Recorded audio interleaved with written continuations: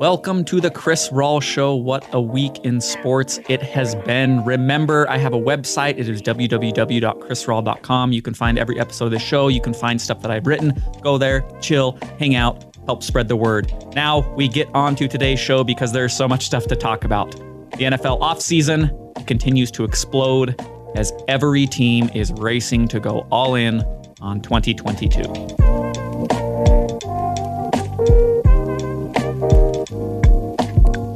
I am going out of my mind because the sports are too good and there's too many of them. March Madness, the opening weekend, did not disappoint. St. Peter's is probably the story coming out of those first 4 days. Some guy with a mustache was bombing out Kentucky and Murray State, and now a college that literally nobody has heard about, including myself, is into the Sweet 16, which is March Madness in its most perfect, idealized form. They're great games. North Carolina, Baylor, I don't even understand how a 25-point lead can evaporate in the final 10 minutes of a game, but then North Carolina still wins. Arizona TCU was awesome on Sunday night, going into overtime. There's all sorts of great stuff going on as the race for the college basketball championship tightens. We're watching it in real time. It's great. It's all of the things that I talked about last week. Just this pure form of entertainment that might not determine the best champion. We have St. Peter's there in the last 16 teams standing, but it just gives us incredible viewing experiences, right? Simultaneous to this, the NHL trade deadline, it's going to have passed by the time this show is released. While I'm recording this, we're right in the thick of the trade deadline. And we're not at the exact same point in the NHL as we are with college basketball, but we're getting into that stretch run. And it's kind of the arms race where teams that are good are looking at their roster and looking across the league and saying, do I need to add? And if I do, what do I need to add in order to push me over the top? So we're seeing that on the NHL side, a league that is notorious for teams being willing to cash their chips in and move them to the center of the table and say, I'm ready to go all in this year. We're really seeing that in the Eastern Conference, where the Maple Leafs, they're loading up. They trade for Mark Giordano from Seattle. They get a piece that they drastically need, a defenseman who knows how to play defense, which they previously have not had on their roster. Florida, who has been phenomenal all year, plays about as fun a brand of hockey as you're going to find. They're trading for a defenseman because they needed one. They get Ben Sherratt, but they're also adding to the most stacked forward core in the league, and they get Claude Giroux, two players that Florida's hoping can push us right over the top, get us to where we want to be, hoisting the Stanley Cup in June. Boston Bruins, they trade for Hampus Lindholm. I don't know why they think they need another defenseman, but apparently they did. And they shipped out a bunch of assets to get Lindholm to join a defensive core that already is stacked. It's already one of the strengths of their team. Build upon a strength, right? But we're seeing the race for the championship titan within the sport of hockey. We're seeing teams really lean into that all-in aggressive mindset that I really like talking about, that's been really prominent within the NHL for all of time, and really prominent recently within the NFL. So coming out of this last week, the NFL offseason is the thing that I have been thinking about the most, which is kind of crazy because, again, I've watched a lot of really cool sports and we've had added intrigue with the trade deadline in the NHL, but the NFL offseason, it's turning into an arms race. Even before we've gotten to the NFL draft, we're still a month away from my favorite off-field event of the entire year. But NFL free agency and the trades that have occurred, they've been insane. And they've really spoken to what I've been watching within the NFL over the last couple of years, and really, really, really prominently within this last season and offseason. As the race for the championship is tightening in 2022, we see so many teams go, all right, now's the time. We're going all in.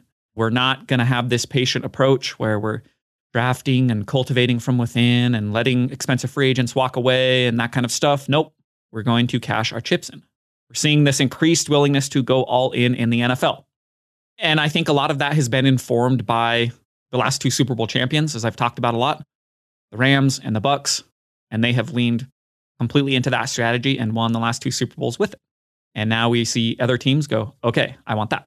So I've been reading a lot of stuff over the last week as it pertains to these trades, as it pertains to teams and how they build their rosters, and as it pertains to what it takes to win in present-day NFL.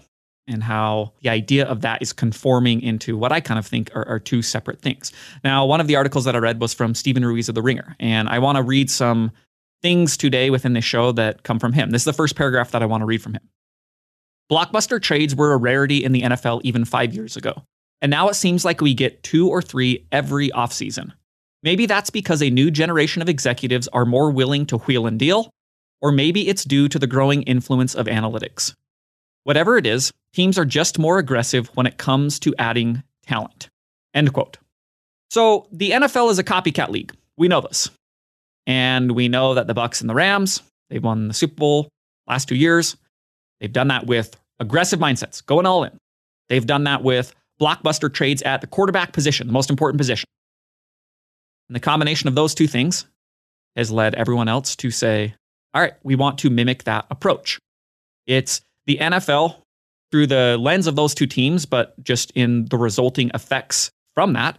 It's the NFL very clearly telling us you need 2 things to survive in the present day NFL. You need a quarterback, that's obvious. And number 2, you need to get to the quarterback. You need people who can rush the passer. That's what we're seeing right now. The Buccaneers 2 years ago, Tom Brady, swap him in for Winston. That's worth a whole bucket of gold in its own right because it's a dude who's not throwing 30 interceptions. And then they have the best defensive line in football that year. Ndamukong Suh and Jason Pierre-Paul and Shaq Barrett and on Vita Vea, all those guys, and they're just annihilating people throughout the playoffs. The Rams this last season, same thing. Swap Jared Goff out, put Matt Stafford in. That's an upgrade worth a whole pot of gold. And then on the defensive side, Aaron Donald, the best player in football. He's going to be a one-man wrecking ball by himself when it comes to rushing the passer. But then let's, throw in Leonard Floyd and let's trade for Von Miller. And now we have a defensive line that is Super Bowl caliber. And we saw that. So now we're seeing teams that are just looking at those last 2 Super Bowls and saying, I need that. And I don't think this is just some revelatory thing that now we've suddenly found out you need to have a quarterback and you need people who can rush the passer. I'm not saying that at all, but I'm saying that teams are willing to sell their souls in order to obtain those things because of how important those 2 things are in the NFL. Passing league, first and foremost, all about offense. So you need that. And then you need to try and slow down the opposition. You need to try and slow down their quarterback's ability to sit in the pocket and make throws.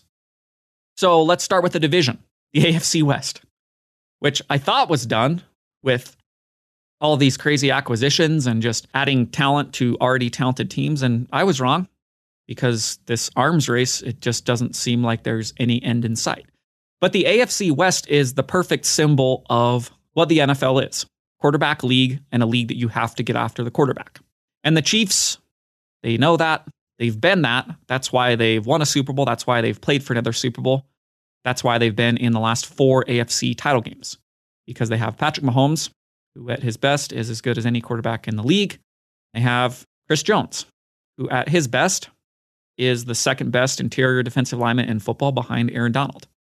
And a dude who he played one of the very best games of his career in the Super Bowl that they won against the San Francisco 49ers. If you go back and watch that game, more than anybody on the field, including Mahomes, Tyreek Hill, Kelsey, pick any of those stars, the player of that game was Chris Jones. He was the one who was just a force all night long. He was the one who was making the biggest plays on defense, forcing Garoppolo to throw interceptions, that kind of stuff. Chiefs understand the formula. They're locked in with it. And once you get locked in, you can afford to try and build out on the fringes. Let's try and add to that. Let's see where we can improve, as the Chiefs have been doing over the last 4 years. Now their division is following suit. Because to beat the king, you kind of got to go through the king, right? It's easy. And you're going to have to fight fire with fire within that. Patrick Mahomes is going to be there for a really long time. Chris Jones doesn't look like he's slowing down anytime soon. So a team like the Chargers, they're kind of wandering around and Phillip Rivers leaves and they're going, all right, Phillip Rivers was a great quarterback, but we just couldn't get over the hump for a lot of reasons that don't have to do with Phillip Rivers, I think. But let's go out and let's try and find a quarterback. And through an incredible series of events, Justin Herbert falls to them in the draft. Joe Burrow goes before him. Bengals are feeling fine about that. Tua Tagovailoa goes before him to Miami. They're probably not feeling very good about that. And the Chargers draft Justin Herbert, and after 2 seasons, he is already a top 5 quarterback in the league and looks like he is going to be on the short list for this could be the best quarterback in football in the very near future. So the Chargers see that. They understand it. They have not done a great service to Justin Herbert the last 2 years.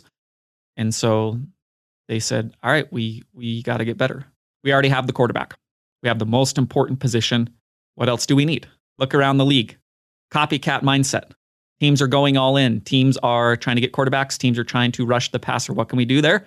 We already have Joey Bosa, one of the best ends in football. Let's do more. Let's trade for Khalil Mack from Chicago. Now they have, if healthy, probably the most terrifying edge rushing duo in the NFL between those two players. Bosa and Mack, that is not a combination you want to be staring down if you are the opposing offense. And in addition to that, the Chargers, because they're saving money on Justin Herbert's rookie contract, they know now is the time. You got to go all in. Rookie quarterback contract that gives us the opportunity to sign people we couldn't necessarily sign if we were paying top dollar for a top quarterback. So let's go out and we can go into free agency and sign somebody like J.C. Jackson and get the top free agent cornerback off the market, put him in that defense. Another piece to try and slow down what is going to be in this league, in this conference, in this division. Another piece to say, all right, let's get you and try slow down Tyreek Hill or Kelsey or however we want to utilize you. But the Chargers are trusting with Herbert and Bosa and Mack and J.C. Jackson. We have a core that we can go toe-to-toe with the Chiefs. Maybe that's true, maybe that's not, but it's going to be really, really, really intriguing and high-level football that's going to be going on within this division. Because it doesn't stop there. It goes to every single team within the AFC West. All of these teams in present day are saying, we're going all in right now. Now is the time. The Broncos, they're shipping out a bunch of stuff to go and trade for Russell Wilson. Spoke a lot about that trade as it occurred, so I won't dive in too deep, but it speaks to the willingness and almost that teams feel their hand is forced. If you're not making these huge drastic moves, especially at these important positions, you're just getting left in the dust. So the Broncos, they're swapping out Drew Lock or Teddy Bridgewater, and they're bringing in Russell Wilson. And in addition to that, they're saying we can't just do this one thing. We need more. So we already have Bradley Chubb, not the greatest rusher, but he's shown flashes. But let's go out and pluck Randy Gregory from the Cowboys, who was awesome last year for them, who seems like he has kind of limitless potential. They pay him a bunch of money, so now they got the edge rushing duo. Now they got the quarterback. Now they're following this pattern that has been set forth by the Bucs, by the Rams, by the Chiefs, by the Chargers, by all of these teams. And they're saying, all right, 2022, it's our year. Through this formula that we know can win in present day football. Last but not least, it's the Las Vegas Raiders. The team that kind of looked like they were getting left behind. A couple weeks ago, I was talking football with some friends. We were talking about the AFC West. This was right after the Russell Wilson trade. And we're musing saying, I feel kind of bad for the Raiders because this was a playoff team last year. You know, they weathered the storm, just the off-field distractions that came from Gruden and Henry Ruggs. Made the playoffs. They're a very respectable team. Max Crosby, breakout season, all that kind of stuff. But look across their division and they seem like they're being left in the dust. And the Raiders understood that. And instead of just turtling up and saying, all right, it is what it is, they said, nope, we're going to fight fire with fire. Let's go out and get Chandler Jones, pair him up with Max Crosby, and we have an edge rushing duo that is about as good as anybody in football with that combination. They re-signed Derek Carr, who is not the very best quarterback, but a very respectable quarterback in his own right. And they went a step further this last week and said, we got the edge rushers. We have a quarterback who we think is good enough. And you know what we can maybe do to help push him a little bit over the edge? Let's go out and get his favorite wideout from college, one of the best wide receivers in football last couple of years. They go and trade for Devontae Adams, a trade that came out of left field when it occurred. I come off the golf course and I look at my phone and I'm going, what? Devontae Adams is being traded to the Raiders? What is going on here? So now we get another blockbuster trade that involves my favorite team, Green Bay, and the fourth team within this division that is just the microcosm of what the league is. You need quarterbacks, you need edge rushers. Now, I want to read something again from Steven Ruiz as it pertains to this particular trade. Finding another receiver who can fill that do-it-all role will be impossible. But the Packers could use the money Adams wanted and the draft capital they got in the trade to build a more well-rounded roster. Maybe they'll be able to construct an offense that isn't reliant on the Rodgers-Adams connection, which allow defenses to take extreme measures without fear of getting exploited elsewhere on the field. End quote. So I'm more worried and into this trade from the Green Bay side of things, obviously, because that's the team that I'm a fan of. And I applauded their aggressive mindset when they were signing Aaron Rodgers' contract most recently. And they're doing salary cap gymnastics. And I'm going, okay, this is the first time in my life that it seems like Green Bay is willing to say, now is the time. We have a small, finite window with Rodgers as this level of quarterback. The way his contract is signed, it looks like 2 or 3 years. And then time to move on, maybe time to rebuild, all that kind of stuff. But the Packers are saying now's the time to win. Now, in stark contrast to this, we get the Davante Adams trade, which there's a lot more to this than meets the eye. Apparently, Davante Adams is very frustrated with Green Bay, was saying, I don't want to be here. You guys offended me with your contract negotiations a year ago. You're trying to franchise tag me, all that kind of stuff. I want out. I don't care.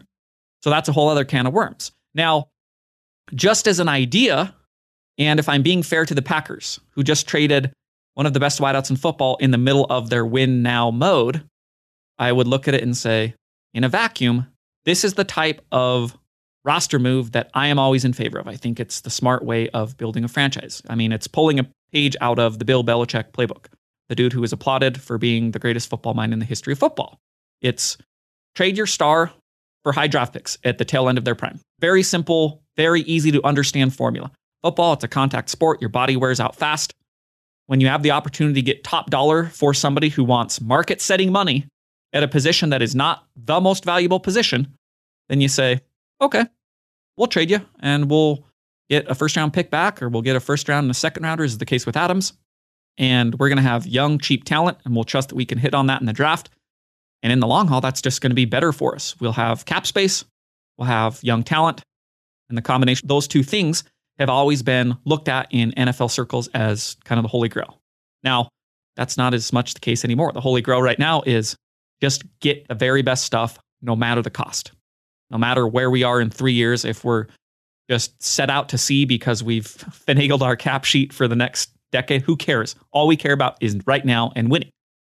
I mentioned the Bill Belichick playbook, but we've seen that a bunch of times throughout the course of him running the Patriots. One of the most notable ones that I remember was the Richard Seymour trade, when Seymour, at the tail end of his prime, just a great defensive lineman, he gets shipped out of town out of the blue. Trade him to the Raiders for a first rounder. And people were freaking out about it at the time because it just seemed a little bit strange. But as time has gone on and we've seen it more and more, and we've seen the really smart franchises lean into not paying top dollar at positions that are not quarterback and being willing to trade even stars at the tail end of their prime for high draft picks, we get a little better sense of, okay, this makes more sense as a roster building mechanism. Now, looping back to the Packers and this Davante Adams trade and how all of this ties together and is really complex and it's hard for me to wrap my head around. The problem here is that the Packers have a very small window to win. As I mentioned, they have a couple years. Rodgers is back-to-back MVP, but he's in his late 30s. And it's gambling a hell of a lot on your upcoming draft or possible free agent acquisitions, however Green Bay goes about trying to rebuild their skill core. But it's gambling a hell of a lot to think that you can replace the void of Adams within these next 2 seasons in a manner that's not just we can get by here, but in a manner that says, all right, Green Bay's got a lot of good stuff, especially at quarterback. What can we do to try and win a Super Bowl right now? There's a big difference taking a jump from being what the Packers have been throughout the majority of Aaron Rodgers' career. A good playoff-bound football team because Rodgers is so good that he guarantees them that. There's a big gap between that and being what I think the Packers have been in the last 2 years, which is a genuine Super Bowl contender. Not just a team that made it in the playoffs, but when push comes to shove, I don't think can win. The last 2 years, they haven't won, but it's not because I don't think they can. There's a big difference there. And now with the Adams move, the gamble is we can maintain that level of Super Bowl contender, despite the fact that we lost our second best player. We can replace that, like Steven Ruiz said, in a manner that, yes, in a vacuum, I do agree is smart.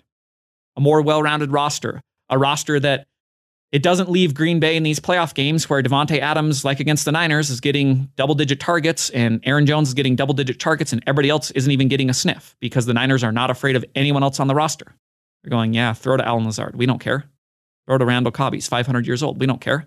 Throw to Mercedes Lewis. We'll just go and punch the ball out and he'll fumble it and it'll be a great game-changing play for us. That's what we've seen with the Packers. When teams, especially in the crucible of playoffs, are able to game plan and say, we are taking your star away. What else do you have? And the Packers, as far as their pass game is concerned, have not had anything besides Adams for years. Now, the Packers didn't really have a choice here because Adams wanted out. And it's been reported that the Packers were willing to pay him more money than the Raiders paid him, but he just didn't. Again, there's bad blood there, and he said, I'm done. I'm done with this franchise, and I want out. So they trade him for a first and a second rounder, which leads us to the other side. The Raiders being aggressive and saying, we are ready and willing to go all in. Now, I don't want to sit here and criticize the Raiders' approach as it pertains to this, because I'm very excited that they're willing to go all in the face of what their division has to offer. It's going to make incredible football this next season. Just the AFC West games, 6 of them for each team. It's going to be as good as we can get. But the AFC West is going to have some disappointed teams next year and in the following years. And this definitely could be one of them, because I love Davante Adams, and Davante Adams is one of the best wide receivers in football, but it's always something worth monitoring and thinking about. Just the idea, is it worth it to pay market-setting money to a wide receiver that is moving on to the tail end of his prime? Always a question you should ask yourself, because there's not a lot of historical precedent for wide receivers continuing this level of production. Davante's last 3 years, I mean, it's been there with literally anybody in football. Jerry Rice, T.O., like pick your best wide receivers in the history of the game, and Davante's production has been there.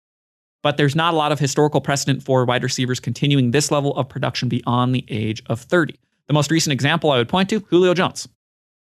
We're a couple years removed from Atlanta throwing a bunch of money at him, and Julio just being right in the thick of his prime and murdering the league. Incredible talent. And then his last year in Atlanta, he's injured, and when he's playing, is he a little slower? I can't tell, but I think it's just the injuries. Goes to Tennessee last year and looks like a shell of himself. Now he's on the open market and nobody really wants to sign him. Just this stuff can nosedive in a year or 2 years. Hopefully that's not what happens to Davante, because I want him to do good, but I think it speaks to where the NFL is, because I'm not sure if the Raiders are looking that far down the road. I'm not sure if they're looking 2 years down the road, honestly, or if anybody really is within the league. I think everybody is looking at this year, and the Raiders, I'm sure they can say with great confidence, adding Chandler Jones and adding Davante Adams, we're going to be better this next year than we were last year. And I agree with that. As does Steven Ruiz, who I'm going to read one more thing from him about this trade. I feel confident saying the Raiders will be good. I can say the same about the Packers, too, even after losing the second most important player on the team. Still, it's hard to say that either team involved in this trade is a winner. The Raiders are paying way too much for a receiver. The Packers just let the focal point of their passing game leave the building. But standing pat was never going to work for either side, not in today's NFL. End quote. It's an interesting thought, and I don't necessarily disagree with it. That's why I think some of this stuff can be really complex to unravel. Because I'm saying, I understand it, this could work, but then at the end of the day, I kind of agree with what he's saying. Not sure if I could declare either one of these a winner. Because yes, the Raiders are paying a ton for a wideout. That much money, almost $150 million, and a first rounder and a second rounder. And the Packers, in the middle of being involved with a win now approach, they just let the focal point of their passing game go. That's a problem. But he's right. Standing pat in the NFL, it's a death toll. Because everybody is involved with this arms race.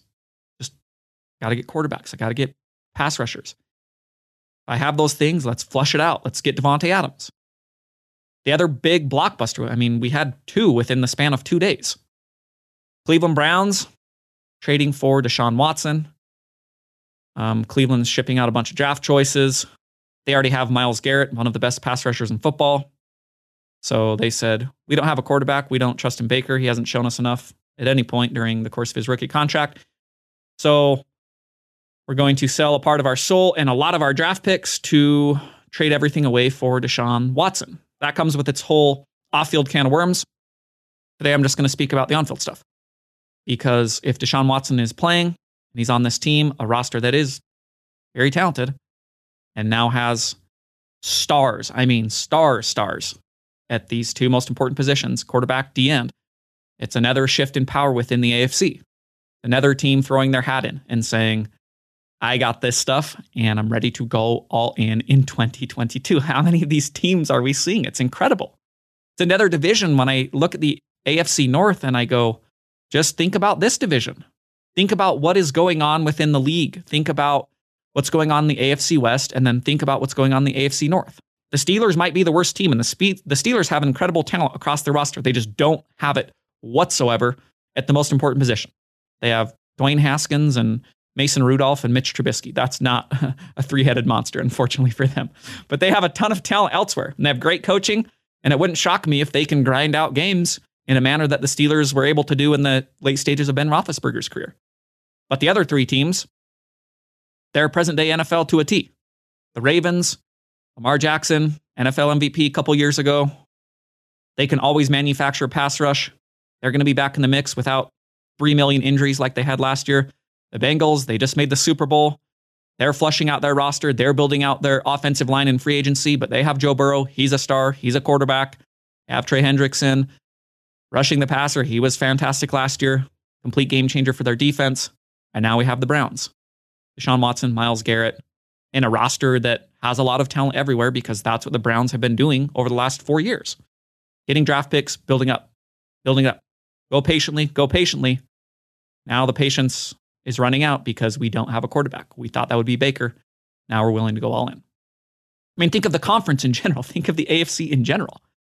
Because another team that made a big free agent splash is the Bills, who very easily could have won the Super Bowl last year.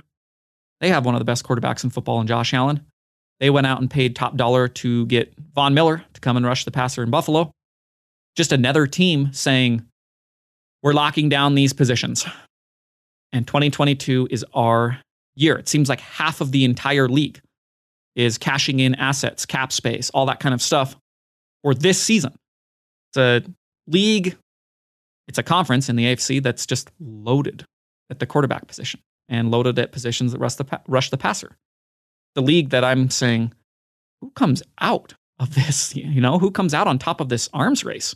I have no idea. Any of these teams I mentioned, with the exception of the Steelers, it would not shock me if they're sitting there in the Super Bowl come next February.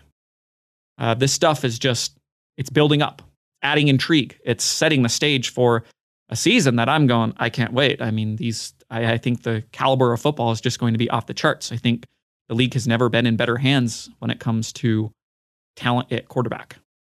Now, your hand is also forced in today's NFL. Because if you're not making these drastic moves, if you're not getting aggressive, you're getting left behind. It's a league that's subscribing to the famous Mark Zuckerberg quote, move fast and break things. Everybody talks about it in the entrepreneur world. Usually you sound like a total asshole when you say it. I probably do now. But the NFL is kind of that. Just move fast. If we err, all right, so what? We'll go and try again and worry about it later. But we're going all in right now. That's what the present day NFL is. Now, as we seek to kind of gaze into the crystal ball and based upon our understanding of the cyclical nature of sports and how stuff changes quickly and all it takes is one team to break through that has a different approach and every team will start saying, well, that's what we want to copy. These zigs are always followed by zags. So the all-in mindset, it's the rage right now. Everybody's leaning into it, including teams that just went out of their way to not do it in the past. Green Bay Packers, great example. But at the end of this next season, you're going to have a lot of teams, all of them but one, actually, that are sitting there thinking about how they didn't win the Super Bowl. And in that period of self-reflection and examination, that's when you start examining other roster building strategies. You look at who won the Super Bowl and you say, what did they do that we didn't do? One of those things that comes to mind right now, we're looking for zigs to the zags. Patience. Very simple thing to understand, a thing that is important, but I don't think is maybe treated as important as it was in the past. Now, in the midst of all of this free agent madness, these deals that are being signed, these blockbuster trades, I came across a tweet from Kevin Cole of PFF. that I want to end today's show on. As I think about there are different paths to winning. And aggressive and all in, that's a great strategy, but there's always different ways to get to that endpoint. And it might be getting a little bit lost in today's NFL, but that's just a matter of time. Now, this tweet is about compensatory picks. If you don't know what that is, compensatory picks in the NFL draft, they are awarded to teams based upon the players that they lose or gain in free agency. It's kind of the idea that a compensatory pick is awarded from the league to a team to try and balance a loss of a high-value free agent from the previous offseason. Okay? So every single offseason, the NFL will say, all right, Packers, you lost these 3 high-value free agents. They went and signed elsewhere, and you didn't sign anybody in. Okay, here's 3 compensatory picks that you get in the NFL draft. Now, in the past, this has been another type of holy grail type thing. It's what we looked at and said, this is what smart franchises do. They let expensive players walk out the door, especially any position that's not quarterback, and they draft, they develop, they do all those things that we like. Now, this tweet is about 2 franchises that have operated over the last decade on opposite ends of the spectrum. One is the Baltimore Ravens, one of the most smartest, one of the most respected organizations in the NFL, and the other is the Jacksonville Jaguars, which is the exact opposite. Just a clown show of an organization, and has been so, and looks like it will continue to be so for all of time. Now, before I read this tweet about these compensatory picks, I can't help but think, and I thought this as I came across it, that's why I pulled it and saved it for today's show. I can't help but think that there's something there that a lot of teams are missing in 2022. This more patient approach that kind of has been eschewed for more aggressive approach. This draft and develop. This retain cheap talent. Let it walk when it's too expensive. And recoup compensatory picks through that formula.